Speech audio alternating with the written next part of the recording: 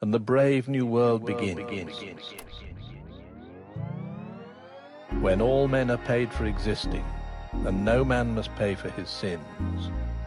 As surely as water will wet us, as surely as fire will burn, the gods of the copybook headings, with terror and slaughter return.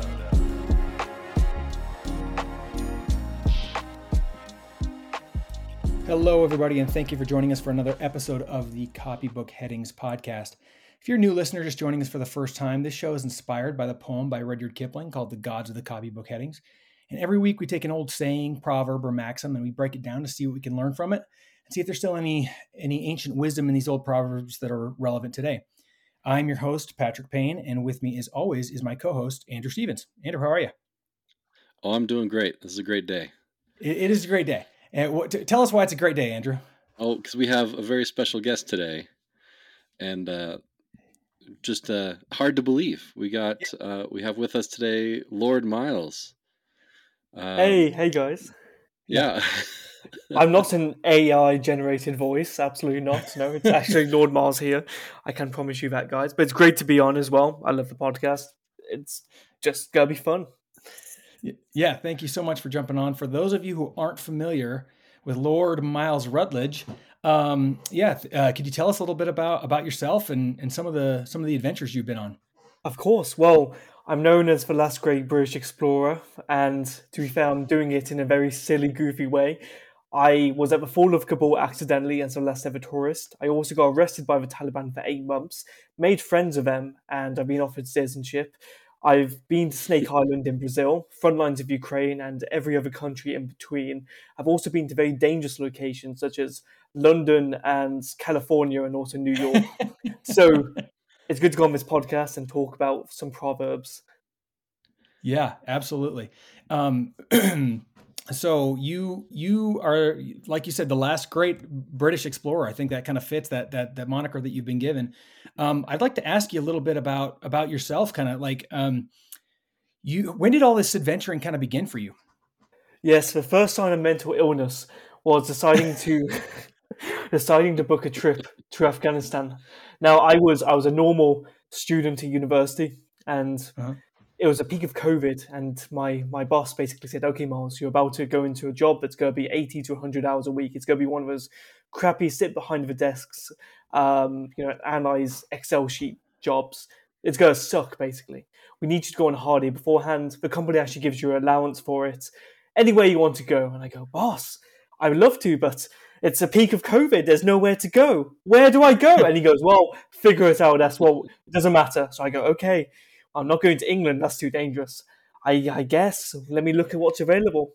Afghanistan? Wow, that's a great idea. Nothing go wrong here." And guess what? Something did go wrong, because 3 days after I left, the fall of 3 days after I arrived, the fall of Kabul happened around me, and I made friends of British SAS, Special Forces, and Navy SEALs, and also the Taliban. And to be fair, I got a free flight back, and because I booked insurance, I got a free refund. So if anything, it enabled me to do it more and more, and I made money off it. And I was like, bloody hell, I don't need this job. I can go anywhere else, and it's been going on ever since. That is incredible. So how did you pick Afghanistan? I heard, there's a rumor that I heard going around that you said you were just kind of Googling dangerous places to visit. Is that true? It was part of it, yes, because there was only a few countries available. One was Albania, two was Afghanistan, and one I think was like some random island in Oceania. Who cares about that? And then I saw Afghanistan, and I was considering it, and I saw some YouTube videos saying, "Oh, it's a dangerous country." I go, "Really? I wonder what could go wrong." So I was Googling top 10 most dangerous countries, and I saw that, and I said, "Wow, there's a list. There's a list," and I feel like it's a checklist at this point. So the top one's Afghanistan. I'm sure when I go there, it's going to be all fine. I'm going to prove everyone wrong. And of course I did in the end. Just, it wasn't fine, but I proved it wrong anyway. And yeah, if a list is real, the list is real. Yes. That's incredible. So how does one simply travel to Afghanistan? Can you just call hop on a travel site, Expedia, and book a flight to Kabul? How do you do it? Yes, somehow you actually can. You just simply DM your local Taliban contact on WhatsApp or not. But that's what happens to me now. So visa on arrival, it's not possible. I actually get it now though because I'm in talks with the government for a gold mine. But if you want to go there as a normal tourist, you would have to go to the embassy in Islamabad in Pakistan or the embassy in Dubai. They give you visas on arrival. So 1 day visa. You walk into the embassy, you fill out an A4 piece of paper, have a little photo that's a passport size photo. You give it to them. They print it on a sticker. They stick the sticker in your passport. That's your visa. Now, if you apply to one in, say, London or Canada, it takes up to 7 days. It's a bit expensive, bit of a pain. You have to fill out like 50 pieces of paperwork. Now, if you want to go as a business, and you don't want a tour guide to show you around, because one of the requirements for a tourism visa is you have a tour guide. And of course, I don't have thousands of dollars to drop on a tour guide to waste my time. I'm guessing many people don't either. So you simply create a company in England for $12. This is what I did. I created a company for $12 and I registered myself as a tourism company. I called it Routledge Tours Limited. Real, by the way, you can Google it. And then I wrote a letter of invite to myself saying I'll give myself a tour and keep myself safe. And you know what? the mother effers accepted it. Bloody hell, it's worked with every other company since. And that means you can just pop down there and walk around. Now, I do advise actually having a guy there that can show you around. But if you do it informally and just pay the guy like $40 a day, he gives you some translation services. He gets you out of any sticky spots or translation. Yeah, that's chill. But that's generally how you go. That's incredible. That's incredible. So the like we mentioned, the kind of the format of our shows, we pick these proverbs to talk about. For you, the one that seemed perfect fit was not all who wander are lost, right? Because you're out wandering. I want to throw it over to Andrew. Andrew, did you find anything interesting about this one, or have any additional questions for Well, yeah, it's one that to me seemed like, oh, this is a really old one, but yeah, it's from the Lord of the Rings. It's an invention by Tolkien, and but it's really wonderful, and I think it really encapsulates a lot of human nature, and like you said, Patrick, it speaks well to our traveler friend here. I was wondering, Miles, what? So, I mean, you kind of stumbled in a little bit on purpose. Afghanistan is not exactly a typical tourist destination, but since then, you've been doing other places that are also not typical tourist destinations. What was it about your first experience in Afghanistan, and your subsequent ones, that you're still doing this? You haven't been scared out of it, so to speak. Why do you keep doing this? Well, one, I've been enabled to do it. So for me, it keeps profiting. I do run it as a business to some degree. There's a sense of adventure there. I do love the adventure aspect. But bloody hell, it does pay the bills, does it not? And I know so many people that are miserable in their 9 to 5, sitting in the office all day, kind of jerking off Excel, to put it lightly, and just sitting around thinking about, oh, my lunch is at this time. Let's just try and kill 3 hours. Oh, it's after lunch. Let's go and kill 4-5 hours till I get to go home. And then they repeat the same process over and over again. Now, of course, some people are very happy with that, but it's within my blood and within my heart as a British person with a history of colonization and a great spirit of exploration to go to these far-off lands and not only just visit, but make something of it, build an empire of business or create a crazy story that makes Drew Binsky and all these other average YouTuber travelers, sit back and go, wow, I want to go down in history. I've only got one life and I'm going to use it wandering and making something of myself. So I go down in history with a crazy Wikipedia page and most psychologists studying me in 100 years' time. Very good. Yeah. You are probably the first guest we've had that has a Wikipedia page. So our most famous guest, probably. When I told my wife I was having you on, she's like, "Who is this gentleman?" And I'm like, "Here, just read up on him right here. You can read his Wikipedia page because he's." And so it was pretty exciting.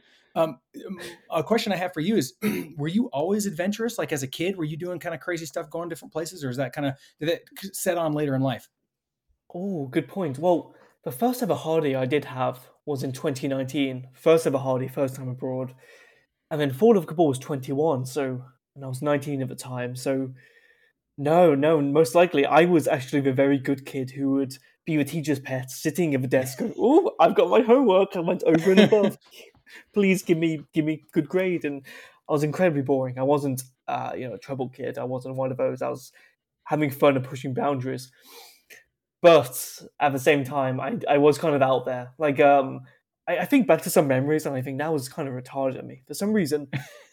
Every 2 weeks, I believe my mother would take me to McDonald's, and we would get those cool little electronics toys. The early 2000s, you would get those like little video Mhm. games, and Mm-hmm.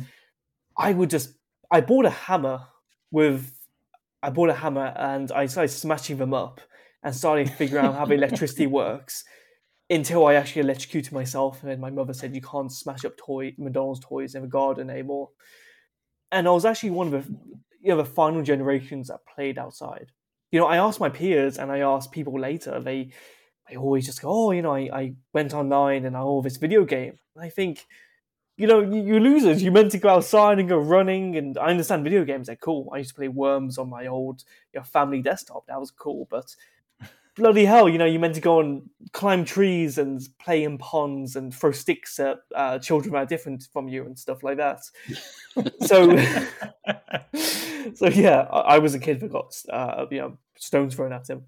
But no, yeah, I was slightly different, but not entirely. I wasn't crazy, but I guess Yeah. it's kind of to come out of age. Autism has a delayed fuse, I guess.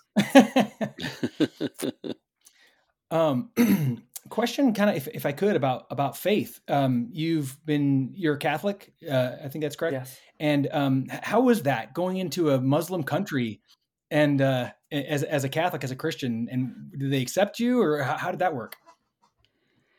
Oh, it's joyful. Most people go, you must be very scared. No, I'm delighted, because if I could die for my cause, it'll be absolutely brilliant. I mean, I'm doing some work with a Catholic charity at the moment. And, it's some stuff that goes on that I can't talk about, of course, but let's say I'm helping the faith. I believe there was one gentleman, I'll talk about this, I don't care. There was one gentleman in Afghanistan. He reached out to me and goes, "Miles, I'm obsessed. I'm like a 4chan user. I'm completely westernized. I wear jeans and t-shirt everywhere. I don't play. I don't pray to the Muslim gods. I'm actually Catholic because I got radicalized through green texts and all these shit posts online. Excuse my language. And I would love for you to bring me a Bible sometime." I go, you know what, my man, it'll happen. I'll do it. And I've just smuggled in Bibles into strict Muslim countries where it would get you beheaded or beaten or something like that, to put it lightly. So at the end of the day, I'm very excited to go to these countries and kind of spread some faith discreetly. So it's very empowering. And I do want to get to the point where, and I'm sending Bibles into North Korea, or just doing these big plans, and it accelerates me. It kind of gives me a little bit of emotion behind it. And I don't be funny, but when you see an action movie and it feels so high energy that music actually starts playing in that movie, and you kind of get involved with it emotionally. It's getting to a point where I've started playing music in my head alongside this. It's delusional, but it actually works out somehow. It sounds like it's not schizophrenia, but it's bloody close, and it's working out brilliantly. That's incredible. Thank you. Andrew, any questions for me? Oh yeah. I'm curious about your travels to Ukraine. I've been there myself, not recently, but Yes. where did you go there, and what did you find? Yes. So as soon as we heard rumors about a Russian buildup on the Ukrainian border, I was like, "Oh, something's happening." So I flew over there, and I waited about a week or two, and nothing seemed to be happening. There was no new satellite movements, and I suddenly flew back to England, thinking, "Oh, it's just a military exercise. Nothing's gonna happen." And then Hmm. an Israeli gentleman who follows me, seems like he is Israeli intelligence. He works in a think tank. You know what I mean? Like, I'm not friends with this gentleman, but he just reached out to me. I checked my Yeah. DMs, and he said, "Miles, I'm a fan of you, and I have information that tomorrow this evasion's gonna happen." And I go, "Oh, okay, tomorrow." And then dead on the clock, it did happen. It bloody did happen. It was against all what the media was saying. And of course, I decided to fly back. I got up at 6 a.m. and I got to the airport by 7. and I was in Poland by 9 o'clock, and there was loads of other people going into Ukraine at the same time. Of course, all flights were suspended, but there was one last train that was going into Ukraine. And of course, I got one of the last tickets, and I got the last train into Ukraine. I went all the way to Lviv, to Kiev, and then Kiev to Kharkiv. And from there, I hung out with a gentleman who was a follower of mine. And we saw bombings, we saw some horrific things, to be honest. It was very, very serious and not very good to see. Of course, there is an adventure aspect to it, but you must take it seriously because people's livelihoods are being destroyed. Yeah. So when I was there, I tried to help some people out. We started distributing some resources. I gave some people some money that I did a GoFundMe with. It was all very nice. And on the way back to the hotel in Kharkiv, in the capital, from the front lines, my car broke down. And anyone at this point beyond a certain time past the curfew is seen as a Russian soldier or a Russian spy or someone. So you had to be inside your house. They were told shot on sight. Of course, I couldn't wait in my car less than half a mile from me.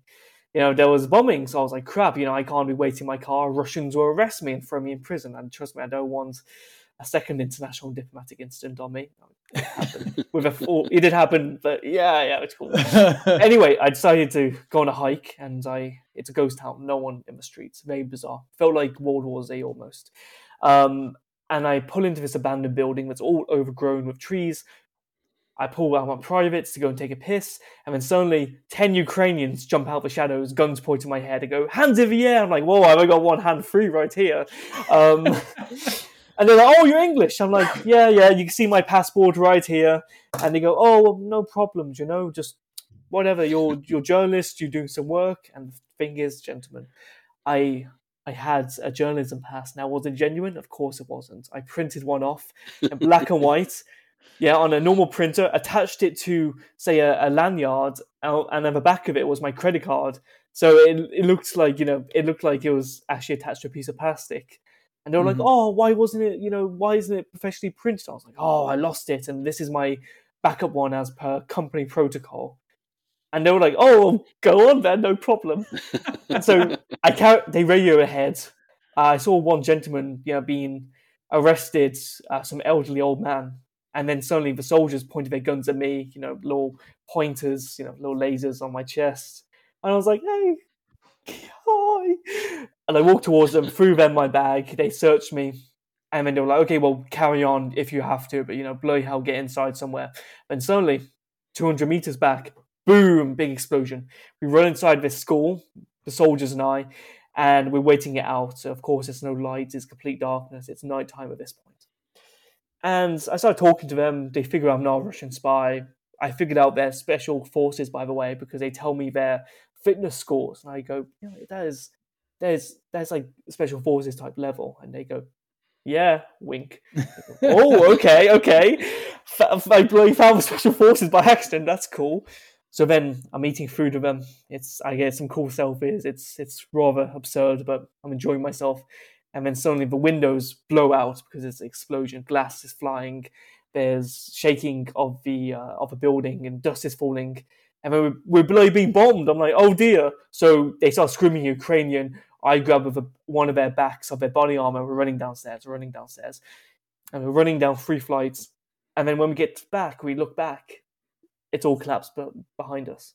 The building's collapsed on us. We're in the basement. So thankfully there's a network and you can walk out no problem. I sleep there the night on some AstroTurf. And then from there, I wake up. There's 2 Ukrainian women soldiers, blonde hair, blue eyes, to be fair, my type. And they're like, oh, do you want breakfast in broken English? I'm like, oh, I could stay, I could join the army. But I'm like, no, I'm sorry, I can't do this. And then I make my way back and I walk through the Ukrainian underground railroad, the subway network. And I'm meeting some refugees there. And I get out and I take the train to Odessa. Because if I go to Lviv or Kiev, then, it's taking up a seat. There's not enough room. So I head out basically to Odessa. And I walk from Odessa to Moldova. I walk. So it's about 20 hours in the snow. I actually did enjoy it. A good hike feels good. And then I get in and I get on a coach all the way to Poland. So we go through like a few countries. The woman next to me dies. I don't know what it is. It was a heart attack or What? something, but she starts breathing very funnily. I posted about it online, like, oh, this really happened. She starts breathing funnily. I don't know what's up. Then suddenly we go on a stop for some food, a bathroom break. And when she gets off, she collapses, ambulance comes. I'm like, oh, that's not good. So that happened, unfortunately. It shook me a little bit, but it's war, so Yeah. I shouldn't expect anything else.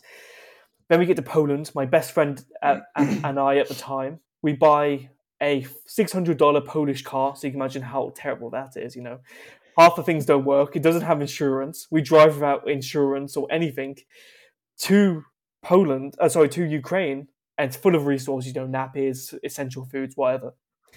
And the gentleman's like, "What are you doing?" I'm like, "Oh, I'm bringing resources." They're like, "Oh, we don't need your paperwork. Go, go, go." So we enter, we distribute all the stuff, and then we make a post saying, "Hey, anyone stuck in some areas without transport, we'll take anyone out. Just women and children first." There's a woman who reaches out saying, "Hey, I'm near the front lines. My husband had to leave because he's joined the army. Our railway station's decimated, and we need a ride." So then he climbs it. They climb in. It's a woman, a dog, her baby. She's also pregnant, and I believe the grandma too. We start driving. It's very awkward. We don't know what to say. We believe she speaks no English. So we're just driving, and with like she starts crying. I'm like, bloody hell, woman crying. You know, women are a mystery to me, so I have no idea what to do. Neither does my friend. And we decided to put on some music, and we was like, dude, what do we do? And like, oh yeah, hopefully she's okay. Oh, do we? Should we like try and cheer her up? Oh, she doesn't speak English. She pipes up. She speaks perfect English. I'm like, damn it, okay, that was awkward. But we have a good laugh about it. She pulls herself together. We we sing some songs. We listen to the radio. We have a good playlist. We should listen to your podcast if it was around at the time. And and then we just goof off a little bit. We drive 2 days to Poland. We take her to her first ever McDonald's, which is quite an experience, you know. So, and then she ended up going to Germany. She's very happy right now. She's learning German. Pretty lovely lady. I don't think her husband made it in the long term, but yeah, and yeah, it sucks, but you know, war. And the next year or so after that, I just keep going back for for Christmas because I'm just bored because the flights are so cheap. The flights are so cheap, I wonder why. And I meet some former SAS soldiers who I met in Afghanistan just in hotels and stuff, and I hang out with them. And it's just become like a little bit of a destination for me. But yeah, sadly now they are really down on the press badges. We've all seen the leaked documents. Russia's going to win eventually. It's just one of those wars of attrition, like it usually is. Yeah, that's my Ukraine experience. Wow. That's wild. I mean, that's kind of probably a common reaction to most of your stories, right? Yeah. Yeah, just live, love, LARP, I guess. Live, love, LARP. Okay, so you did Afghanistan. That was kind of your first big adventure. Yes. You're there at the fall of Kabul. You get out with the help of some SAS and etc. But then you go back, right? Oh, yes, yes. Can you tell us about the second trip to Afghanistan?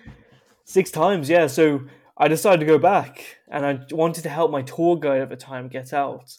And he was messaging me saying, "Oh, brother, big problems in Afghanistan. I helped the US previously. I need to get out." So I give him a plan to get out, and truthfully, he didn't follow the plan, but he got out in the end.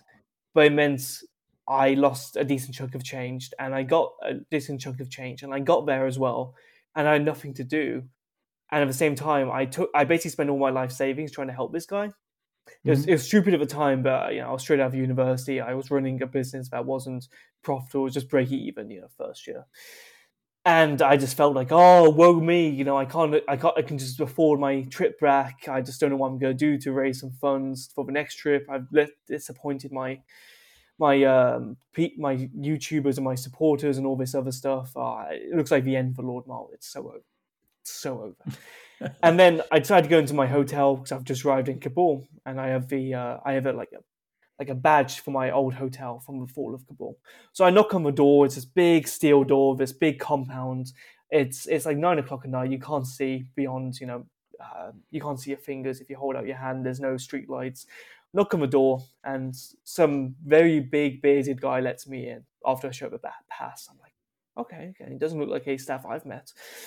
And then I found out it's now a Taliban compound, and I've just walked into it. So I'm like, oh Whoops. dear, oh dear. But you know what? They give me food and they let me watch cricket with them. And you know what? We're cheering against Pakistan. It's a very good trip. I'm goofing off. I'm enjoying it. We're having fun, and I take a selfie. That was a cool selfie. Blows up a little bit. And you know what? They gift me one of those Taliban flags. And I go, what? You've got these Taliban flags? You can just buy them? I thought it was like, a digital flag at this point. You already started manufacturing flags? I'm like, yeah, brother, no problem. I go, okay. And I tweet about this, and people go, whoa, I want to buy this flag. And I go, oh, I wish, but, it's probably sanctioned, probably not allowed. I do 5 minutes of Googling, I become a lawyer for 5 minutes. Turns out it's not sanctioned. The Taliban aren't considered a terrorist organization. Yeah, if you buy it off like a high-ranking member, sanctioned, of course, but any member of the Taliban you can chill with, buy them stuff, you're fine. So I'm like, okay. So I buy off a bunch of flags, like 50 flags, and I buy a bunch of other stuff. Obviously, it's cheap, and I sell it for a decent profit, but that's, for flying to Afghanistan and all that. Sure. I make a few thousand. I'm like, you know what? We're so back, guys. We're so back. And then I keep going back there. My best friend, you remember the one from Ukraine at the time, he goes, you know what, Miles? You know what? I go, what? And he goes, I'm doing a PhD in this chemistry stuff, and I'm really interested in archaeology and studying the earth and geology. Now, Afghanistan has $3 trillion of mineral reserves, and I go, oh, and he goes, yeah. You know what? Why don't we start a gold mine? I'm like, gold mine? Sure, why not? What could go wrong? That's clearly my field of expertise. And you know what? Something does go wrong. After about 3 or 4 trips of me getting there, talking to people, getting samples, on my 5th trip I go there, we all get arrested. Right? We all get arrested. 8 months in Taliban prison. They get out in 3 weeks, because they've got EU passports. So their embassy helps them out, but I'm stuck there. The Taliban think I'm a spy. Turns out to work in intelligence, you must acquire intelligence. I'm lacking it, guys. So let's be fair. Anyone listening in YouTube can tell that. So they're like, you're just a goofy, fun-loving guy, aren't you, Miles? I'm like, yeah. And they go, okay, well, Miles, you went to this gold mine site, but you didn't have a license. Whatever. Our laws are weird. It's still our laws, though, so we got to give you a minimum sentence. But, minimum sentence, minimum problems, minimum security. We're going to put you in a nice guest house. We're going to keep you cushy. Oh, you took out some money from the ATM before you got arrested? Here's all that money back. Here's $1,000. Oh, your laptop was in your custody? You want your laptop? Like, write a book and, like, watch movies? Yeah, here's your laptop. Oh, you want to go out to, like, restaurants and have tea with the Taliban?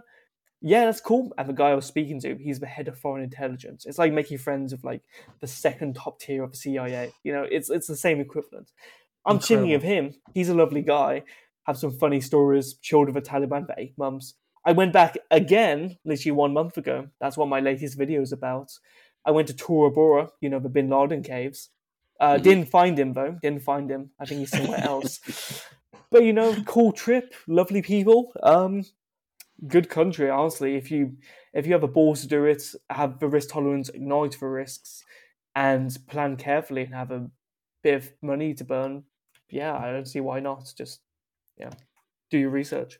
When I was in college, I was studying political science, and I was interested in foreign affairs and traveling places, that sort of thing. And I had this opportunity to go to Kurdistan in northern part of Iraq during the Iraq War. This is straight up during the Iraq War. And I was emailing this guy back and forth about I could go there and be like an intern and study things. And I didn't do it. I had this job that it was a pretty good job in the States, and it had like tuition reimbursements, was paying for my schooling. And I was like, I'll just stick. And it was one of the biggest regrets I ever have. I wish I had just pulled the trigger and done it. It would have been so awesome. So I love hearing stories of someone who just did it. Yeah, but at the same time with Kurdistan, I believe it was like 9 out of 10 foreign fighters died, and there wasn't many foreign fighters who went there to obviously fight for Kurdistan. I do know a few Americans who went over, ex-Marines and stuff. And to their, they described it as seeing like, they make friends of 12 people, they go on an operation, 5 come back, and it's like that every week. It was a bloodbath, but bloody hell, you would have had an interesting time. And something tells me you would be the one that's coming back. But I appreciate that. There's always an opportunity out there, and to be fair, it's never too late, my dude. But that sounds really fascinating. What would have your university thought of that, or were they endorsing it, or did they have no idea? Yeah, they would have given me credit for it. They would have given me some credit for it. The only issue was the money. I had to pay my own way, and I had no way to Really? earn money. And but they were. It was like a. I couldn't believe it. I couldn't believe it was Kurdistan of all places. But yeah, they had some foreign thing, and it was very not well known, and not a lot of people lining up to sign up for that one. But I was fascinated by it. But I'm really surprised. What might have been? I'm surprised he offered that. I mean, bloody hell, most universities nowadays, they're very risk averse. If you said the wrong pronoun, kicked out, bye bye. Yeah, But I mean, yeah, you was like, yeah, go to a war zone, hang out yeah. with them. It's crazy. High mortality rate, yeah, high reward. Go. Yeah. So, one of my questions I had for you is, on all your experiences, did you have one most fun experience or something that you just thought was just a complete laugh that stands out above all the others? I met a member of ISIS. That was rather fun. So it's pretty cool. I've got one of these ISIS coins that kind of proves it. If anyone Googles ISIS coins, here you go. You can see that right there. This one's a cheap one, but it's illegal to have. But what are you going to do? My address is on public records. I'm subletting off someone. I don't care. But yeah, so I was in Taliban detention, but I was with the head of foreign intelligence and I think one of the ministers. I'm just chilling, sitting in a room in the headquarters of the GDI, having tea, and I'm sipping it. We're chatting about how things are in England, little niche things, and then suddenly everyone stands up, all the Taliban, all 12 of them, and they're discussing amongst themselves in Pashto, like whispering, and I'm thinking, oh damn, what's going on? And they go, Miles, we've got another guest, but he's not so welcome, and I go, okay, what does that mean? A prisoner? I'm like, another prisoner? Okay, well, interesting. So everyone moves into the next room, and I go into the next room. And we're just sitting around waiting, and one guy comes in, but it's not that man. So I'm like, okay. And this other man walks in, and he looks like a member of the Taliban. Big beard, typical hat and attire. So I think he's a member of the Taliban. So I shake his hand. I'm like, oh, somebody gone, peace be upon you. And they bat my hand away. They go, Miles, do not shake his hand. That is a member of ISIS. We've just captured him. And I go, oh, and I slap him across the face. Because I'm just reacting on it. I'm reacting on instincts. Bro, a member of ISIS is like 3 inches from me. He's looking into my eyes, dead upon me, like, he has like really narrow eyes, looks pissed off to see a white guy. He clearly knows I'm not Muslim. I don't have a beard, I've been shaving. So I slap him and they start laughing, but like, okay, Miles, don't do that. And we're meant to treat prisoners well, but we get you. And they go, well, we saw him trying to sneak in from Pakistan. We have a zero tolerance for ISIS in Afghanistan, Miles. We've been eradicating them. And it's what the head of foreign intelligence is famous for. When I got out, I Googled his name. I can't say it, but I Googled his name. He's personally killed 200 members of ISIS in Jalalabad, personally. Are you ISIS? Yes. Gunshot at the back of the head. Just zero tolerance. Sheesh. These people, they don't deserve to be in prison. They'll just be waiting and biding their time. They torture women and children. You've seen horrific things they do. So he just was like, yeah, they've shown their true colors. The international community doesn't like them. We don't like them. Executed, which is very good of the Taliban. But I met that member of ISIS. I saw him get interrogated. They put him on his knees and they spoke to him and said, what's your mission? What are you here to do? All this other stuff. And when he saw the head of foreign intelligence, he's known throughout the country. He's like, you see his face, you're in trouble. So for me, the head of foreign intelligence is a lovely man, but of course, for a member of ISIS, is very stern. And he speaks to him in like single words, and the man's just speaking a million miles per hour, going no, trying to explain himself, panicking. Clearly, he knows he's not in a good situation. The head of foreign intelligence responds by a few words, just like, "What else?" or "Don't lie to me." And of course, he just carries on. And then after 20 minutes, he's taken away, and we can only imagine what happened to him. But at the very least, he's faced prison time. He does the same stuff that the Americans would do, to put it lightly. And I've got to admit, I endorse it. And it was very insightful. It was very, very insightful. And then from there, we had a pizza party. And we just spoke about business. It was one of those days that just really got the heart thumping, and it was rather interesting. If anything, it kind of made being in Taliban prison somewhat insightful and exciting. Yeah, Like, I'd say so. Yeah, a little peek into it. And to be fair, 8 months in my life, I'd say it was worth it. It just adds to the Wikipedia page, as you know. Heck, man, I've traded 8 months in Taliban prison for 8 months of college. It was so boring sometimes, but Oh, tell me about it. I didn't go to lectures. What's one of your standout things then? Well, I think I probably would have learned more about political science there than I would have in a classroom anyway. So for sure. Oh, yes. Now I have something on my bucket list: slap an ISIS soldier across the face. I want to do that. That's a pretty incredible story. Very good, very good. Well, I can probably arrange it. I'm going to Lebanon quite soon to meet some of those people for an interview that's been organised by a news anchor. Basically, the premise is, okay, Miles, tell them your, Sky News or Fox News or something, and they'll allow you to interview them because they want their side out. But of course, you heavily edit it to make sure it's not, and not pissed off by YouTube. It doesn't cause issues, but Yeah. it's high risk, but it's bloody worth it to interrogate them. Yeah. Do you remember when? I believe it was Vice News, in the good old days, when they decided to join ISIS for a month, just to film what it works like and what it's like on the inside. Yeah. Some white American dude, Christian, joined ISIS and somehow made it out. And these are these big challenges that I think would be very interesting if you do it morally, don't fund their groups, or I don't know, there's adventures out there. You know what I mean? I think For sure. Yeah, I'm trying to talk For from a sure. legal standpoint, like, I won't join them, but I'd love to film them. Yeah. No kidding. Yeah. So you have a book out, is that correct?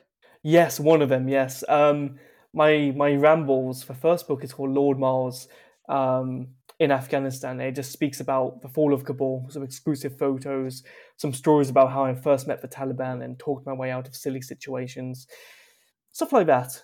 The second book I'm writing is called Lord Miles' Hard Day in Taliban Prison. Now, to be honest, that's very behind on deadlines. I've been swamped with work, but it's much more high quality. I've got the scope of making at least 500 pages compared to 200 pages beforehand. Exclusive photos, of course, and interviews for Taliban. It's very insightful. And I've read all these other I've read all these other books talking about how people have been stuck in Taliban prison or ISIS prison or whatever. And it's mostly just like, this is honestly a book I read saying after 2 weeks I wanted to kill myself, but they were saying like they were treated nice and they were just kept in a room with other Westerners and they talked to people. And I don't understand their point of view. I think they're cowards and they have no ambition. So I feel like this book's going to do well, hopefully. But if not, it'll be the most prestigious toilet paper anyone will use. Speaking of prestige, can you tell us about your title, Lord? Yes, it may be identity fraud, or it might be a fun, whimsical loophole, depending how you see it. Now, legally, on all my bank cards, I won't show it to the screen, I could, but I won't. It says Lord on it. And of course, it gets me out of some funny situations. It also gets me the occasional flight upgrade, although I don't like pulling that, but it doesn't hurt, So what happened was, in England, you can get the title of Lord. It's like a few steps below royalty, almost. It's like one step below senator in the US, I guess. Maybe mayor or something. So what I did was, I was in university, and it was well known within my university dorms. A bunch of friends I'm staying with. Oh, Miles used to be homeless for 3 months, but it'll be funny if we buy you this for your birthday, a little certificate that says Lord Miles Lord Miles is now legally a lord. And funny. It's funny because it's a homeless person that's also a lord. I don't know. It's a silly shit post. We were 18, 19. So I got the certificate, this little gag gift. And I thought, ha ha, very funny, right? But then I looked at it and I think, whoa, this is really high quality. This is embroidered. It's got a funny stamp. It's thick paper. Feels good. Even smells good. Jeez, how far can I take it? So I put on my best suit, which is my only suit, and I walk into my local bank and I do it right before lunch, and I do it when it's the busiest too. So of course they're not incentivized to spend too long inspecting it. And I walk in and go, "Oh, excuse me, yes, hello. I would like to change my title, please." "Oh yes, certainly, thank you." "Oh no, Lord." And they look at it, and they're like, "Oh well, I've never seen this before. He's got a suit on. He has a posh voice." And he's charismatic. Put it in the scanner, scan, put the request in on the computer. Boom, new card comes through, says Lord. Boom, I get to update my credit file. Boom, it's Lord everywhere, and it's just in the system now. It's good. So I've just been running with it, and it's a little gag gift. And every time I call up like Amex for customer services, they go, "Oh, hello. And my name is now under a different name, so they don't say Lord Miles, but for personal reasons, just to mess with journalists, so they can't find out anything about me. They call me by a different name, and I call up, and they go, "Oh, hello, Mr. Routledge." Oh, Lord Routledge, my deepest apologies, sir. What can I do for you this fine day? Anything you want. No. And it has got me out of some silly situations. I did want to originally use it in case I got interrogated by the Taliban during the fall of Kabul. I thought, oh, I can use it as like a backup of a backup. Sure. If they stop me, I can go, actually, I'm British royalty, and I can use it as a negotiating ploy. Think I'm someone important. Of course, I never came to that, but during my interrogations, in Taliban prison, I did pull that card, and they found it really funny, and they liked it. That's great. Yeah. So yeah, can you guys do that in America? Is there some sort of, in the West, is there some sort of equivalent for you guys? Is there like I know in France they have a Viscount, which is my middle name. What's the equivalent of Lord in the States, in North America? I don't know. We really don't have it. Like it's specifically prohibited in the United States, like titles of nobility. So yeah, I mean, I guess political offices, I guess, would be the closest thing. Like, I see. Former Congress people, former senators often like to be called it, even when they're out of office. They like to hang on to the title and stuff. But it seems like they'll just elect anyone nowadays, so it's kind of I don't know if it's very honorable anymore. I was about to say, imagine being called senator of the US. It's obviously royalty to the Americans seems a bit cringe and a bit unconstitutional. But if I hear senator in the West, I think criminal, especially in the US, because they're all insider trading and saying, "Oh, democracy, we're not going to care." I don't know. I got elected on these promises. I'm not going to fulfill them. Screw it, We've got the same problems in the UK. Just a bunch of empty words from politicians, a bunch of, I don't want to say wankers, but that's the most polite way of putting it. I can use more colorful language. Yeah. Well, I've got a question for you. You're clearly open to experience, but is there anywhere that you draw the line? Do you watch those YouTube videos of people eating hot wings and you're like, no way, I would never do that? Like what? Oh no! What for you is off limits? California and Detroit, I would say. I don't think I would survive it. Like, I got invited to Detroit by someone, and I said, no, thank you. Diversity is not our strength. I would not feel comfortable going there. I would die. To be fair, though, there's nothing really off limits. I want to go to Antarctica. I have this one story that shows the lengths I would go to. So the people at home listening, Google Alert Canada. There's a nuclear alert base that's on the very, very northern tip of the North Pole. And if you look at Canada, there's these islands right there. There's these islands that no one knows what goes on. It's just a frozen wasteland. And the very most northern airport, it's called George Floyd Airport. I call it George Floyd Airport. And 500 miles north is that Canadian Air Force Base. It's like a nuclear detection site. It's very high. It's impossible to get to. You need stupidly high clearance. And the only way to get there is a C-17 or a 500-mile walk through uncharted Arctic territory. So I DM the Canadian government. I send an email to their military saying, hey, can I pop down? I'd love to do a hike. And they say, no, you need to be Canadian, you need security clearance. It's not allowed, bye-bye. And I go, but is there a fence though? And evidently there wasn't. So I'm willing to walk 500 miles through polar bear territory just for the experience, just for the nobility of it, because it's something no one's ever done. I want to go to North Central Island too. I want to go to everywhere on Earth that's deemed dangerous. So maybe a YouTuber in 10 years will see this and go, oh, I can't do it. Someone already has. And then my children, my grandchildren become space explorers and then one day, go out into the stars and carry on the legacy. Love it. I read this book by this guy who's similar to like a traveling journalist. It was called God's Middle Finger. I don't know if you've ever God's heard of middle it, finger. but yeah, but I've it's heard the about this name. guy's. Yeah, it's about this guy's travel down into Mexico on the Sierra Madre mountain range. Crazy, dangerous, but really exciting, really interesting book. Did he You'd come probably. across? Did he come across cartel a lot? Is Oh that yeah. why? Man? Oh yes. Yes, Oh. absolutely. Almost died several times, but it's a good book. And how did he talk his way out of it?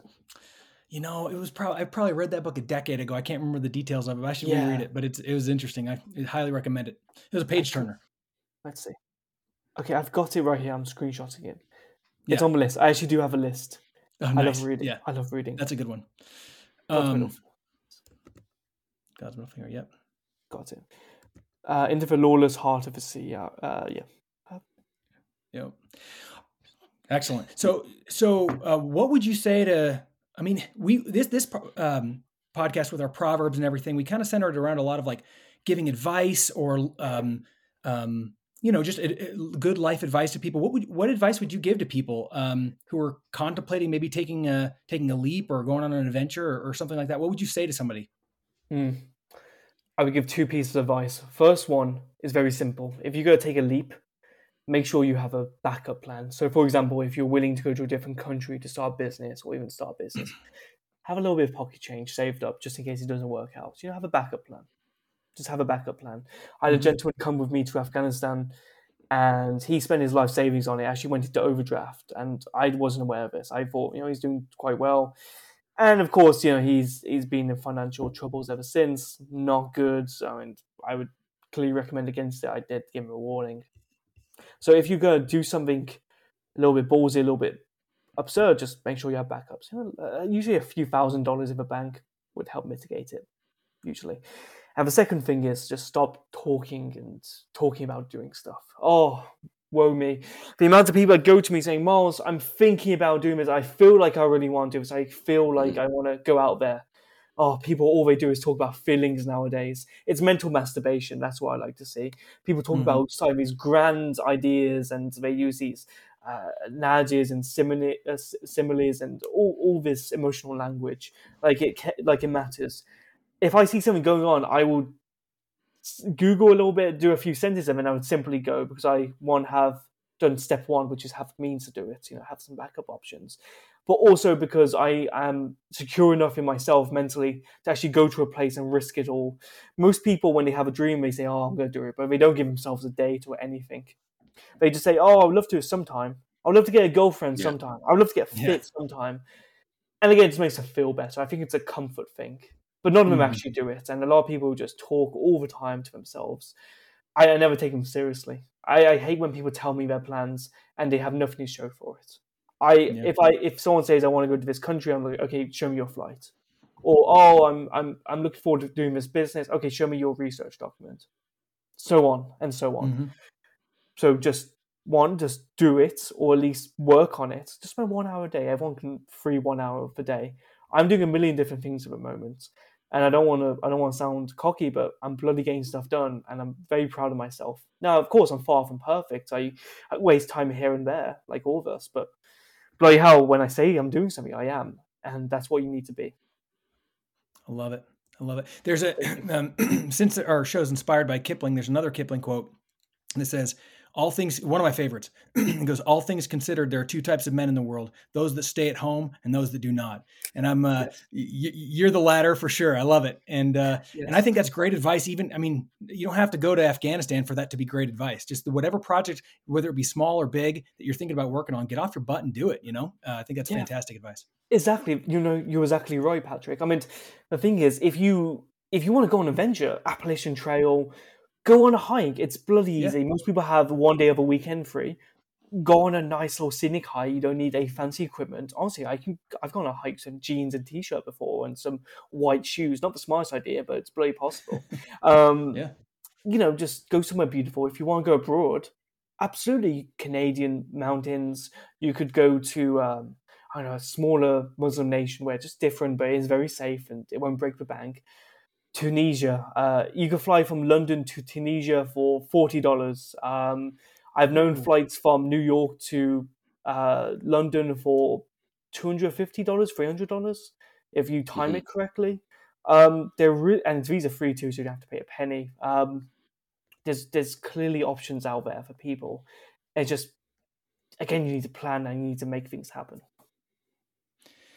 Well, Miles, we're running up on time, but man, thank you so much. This was excellent. You are an inspiration to so many people who are sitting in their offices wishing they could do something. Where can people find you, or what projects are you working on? Do you want to push any projects or let us know about anything? Yeah, sure. So if you want to know where to find me, my coordinates are longitude 833 I'm joking. But I've done that a few times, but to be fair, I'm living with I'm trying to live privately now. I have doxed myself several times, rather fun. No, you can find me in the United Kingdom and sometimes in the most crazy places. But if you want to find me online, just search Lord Miles on X, Lord Miles on Twitter. On X, I have 230,000 followers and a blue checkmark. On Instagram, a little bit smaller, about I think it's like 17,000. YouTube, that's where I'm uploading once every 3 weeks. Just search up Lord Miles. There's a million videos about me. And if you also want to support me on my Ko-Fi, it's like Patreon. You pay a few dollars a month, you get exclusive access to a group chat and some items sent to you each month. Pretty good deal if you ask me. Your parents will be really happy with Taliban headbands coming through the post. Just search up Lord Miles. I trust that you won't be disappointed if you do that. And plus you help fund my ventures. That's excellent, man. Well, hey, thank you so much again. This has been fantastic. And yes, everybody go check out Lord Miles on all his platforms. And thanks again, man. We really appreciate it. It's been excellent. Thank you. No, thank you for having me on too, guys. It's been lovely. Our pleasure. All right. Thanks, everyone, for listening. We'll see you guys next week. There are only 4 things certain since social progress began: that the dog returns to his vomit, and the sow returns to her mire, and the burnt fool's bandaged finger goes wobbling back to the fire. And that after this is accomplished, and the brave new world begins, when all men are paid for existing, and no man must pay for his sins, as surely as water will wet us, as surely as fire will burn, the gods of the copybook headings, with terror and slaughter return.